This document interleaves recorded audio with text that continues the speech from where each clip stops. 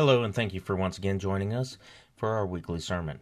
This Grand Life Theological Collective is a fellowship based on the belief that there are many paths to God. God is the creator of the universe and intelligent enough to speak to all of his people in the way we will understand. Life is an adventure. We learn from it, and we hope that we can experience it and learn from it together.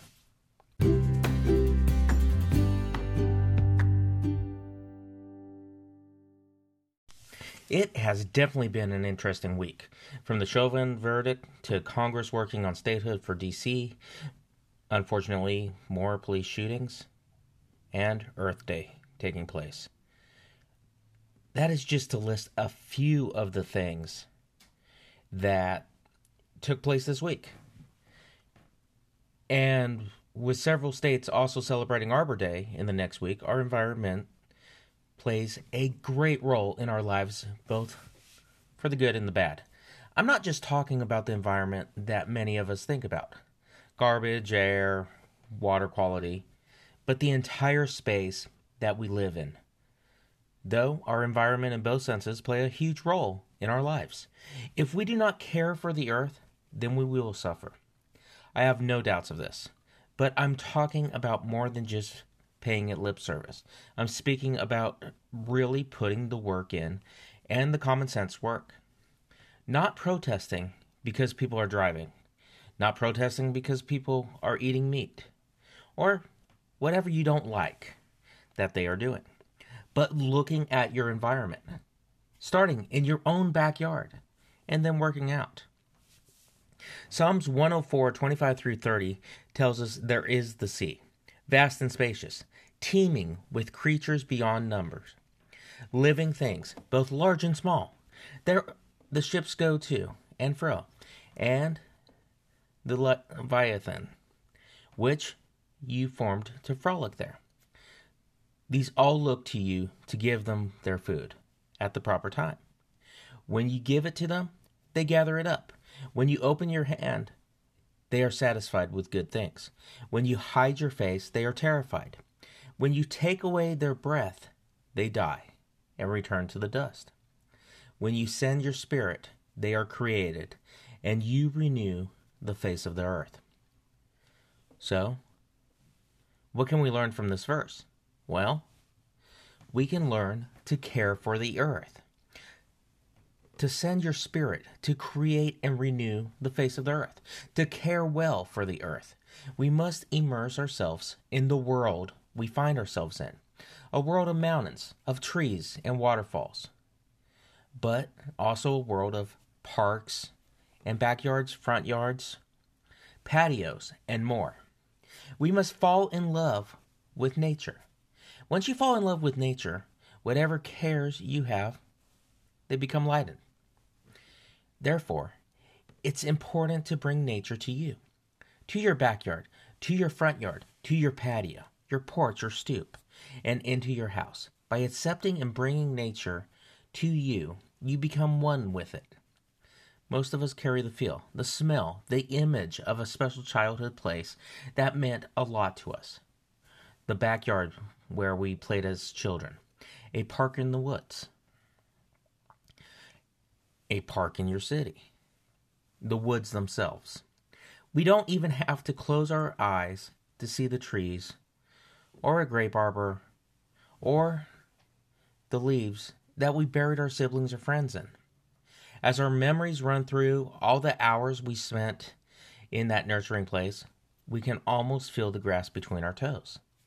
Now I invite you to think of a place on this earth that you have loved, perhaps landscape, perhaps a lake or river, perhaps a special tree or grove, perhaps a place where the sun has warmed you.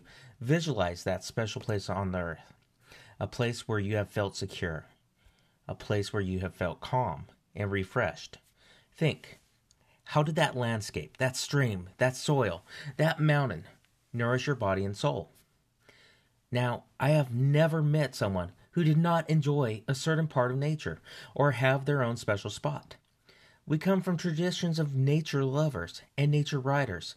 We read and find wisdom in Thoreau, Whitman, Emily Dickinson, and Rachel Carson. Mary Oliver and Wendell Berry. We come from earth-based traditions for those who call out Brother Sun, Sister Moon, Father Sky, and Mother Earth. We come from the monastic traditions of Judaism, Christianity. A people, no matter the faith, has a vision of, and God saw everything that he had made and found it very good. And he said, "This is a beautiful world that I have given you. Take good care of it. Do not ruin it." It is said, before the world was created, the Holy One kept creating worlds and destroying them. Finally, he created this one and was satisfied. He said to Adam, "This is the last world I shall make. I place it in your hands. Hold it in trust." Hold it in trust. Now, no matter what religion someone is, they have a version of this. They have a version of God creating the earth and man being given the duty to take care of it. All religious traditions agree that God has given life abundant, that life itself is a holy gift. In the Christian Bible, reading the parables of Jesus, we are reminded of how often he used nature as a teaching tool. He used images of fig trees, mustard seeds, and deserts. He used fish and water and wine to teach compassion and acceptance and love for thy neighbor. Love of the abundant life that we have been given. As faithful people, we are called to care for life, to hold life in trust. Human life, animal life, plant life, and all the elements that sustain life, air, water, and soil. Even if you're not religious, you have to understand that you have this responsibility to your home, to your planet. And while we are here, the life of others, the life of the planet, is in our hands. We hold a sacred trust with each other and with God. Now, how many of us have held a newborn child in our arms? Or how many of us have felt awe and wonder for the miracle of birth? How many of us have held an animal in our arms in the moments before that beloved animal passed away? Then, too, we feel the awe and wonder of the miracle of life, the cycle of birth, the cycle of death. What if we lived remembering these feelings in everything we do? What if we treated each other, all those around us, remembering this feeling and how important life is?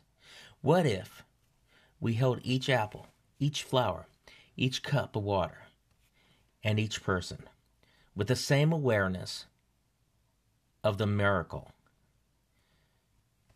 of animal, vegetable, chemical life on earth? What if we always remembered that we hold in our hands a sacred trust? Now, reverence is the practice we need to care for the earth.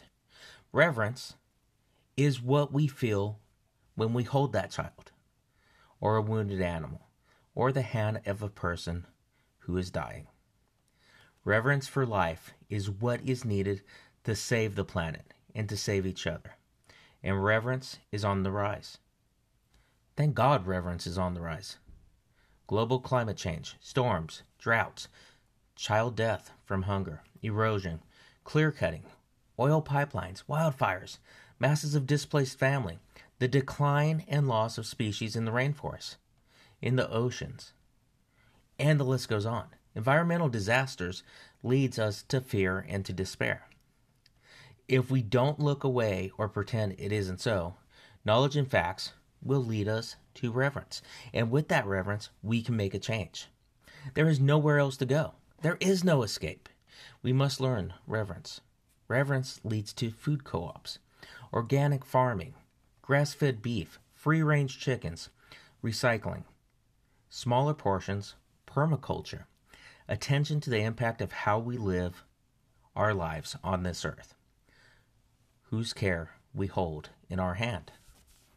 In the past, we have not taken good care of our home, the trees, the water, soil, or air. We haven't always practiced reverence.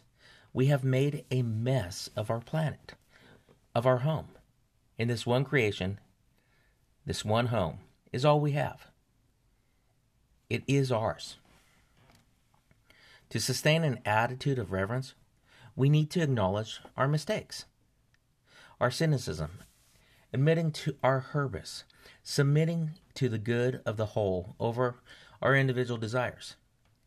How can we move forward onto a new path unless we acknowledge the reality of our complicity? Who among us has not failed to pay attention to our habits? Who among us has not eaten too much, thrown away too much, used too much oil, kept the temperature too high in the house, let the water run too long? Now, I'm not speaking of political correctness. I do not believe that there is a single standard of right or wrong. There are always conflicting priorities. Money is one. Not everyone can afford organic purchases, and that's all right. What's even better than organic purchases is a backyard garden. Corporate profit and capitalism, that's another. Money made on the backs of the latest trends in coffee consumption or workout gear or designer pets, it doesn't help the planet. There are conflicting health needs. Not everyone can eat whole grains. Not everyone can forgo red meat. We are all different. It's not a gold standard. It is a personal commitment. There's no one wrong way, just like there's no one right way. Each day, we live a new day. A day to begin. A day to care for the earth. To begin to care for our home. And to begin to care for each other. Each day is a day to begin again. What stirs in you? How do you wish to live from that place? To live in reverence will not only help us care for the planet, but it will also help us in our shared vocation of becoming more fully human. No matter the faith or beliefs each one of us holds, aren't we all on a journey to become more fully human together? A person of greater integrity, of greater honor, a person who is imperfect, who admits their mistakes and then does his or her best to make things good. Every day we can make things better, or we can make things worse. Every day we have a choice, a chance to begin again in love. Living in reverence will help us on our journey to wholeness. Every place has the potential to be beautiful, to be filled with love. In other words, to be sacred. Our blue, gold, and green planet, it's indeed Noah's Ark. With over 7 billion people and billions of planets, billions of plants and animals, if we don't sail carefully and we don't take care of, tend to those that are on board, that are part of our home, well, we will all perish. God grants us the wisdom to care for the earth. God helps us to act for the good of future generations and all the creatures that make up this planet. God help us to become instruments of a new creation founded on the covenant of God's love. And we can do it. We can make every day better. We just need to start in the area around us and move out. Pick up that piece of trash. Plant the garden in your backyard or on your porch. You're benefiting yourself and you're benefiting everyone on this planet. Thank you again for listening to this week's sermon. This Grand Life Theological Collective is based on the belief that there are many paths to God. God is the creator of the universe and smart enough to speak to all his people in diverse ways. We are all brothers and sisters, and there are lessons that we can all learn and learn together. Life is an adventure that we must all experience and learn from. And we hope that we can experience it and learn from it with you. Now, to find out more about us, please visit us at our Facebook page at This Grand Life Theology, or email us at thisgrandlifetheology@gmail.com. Thank you. Now go make the planet better.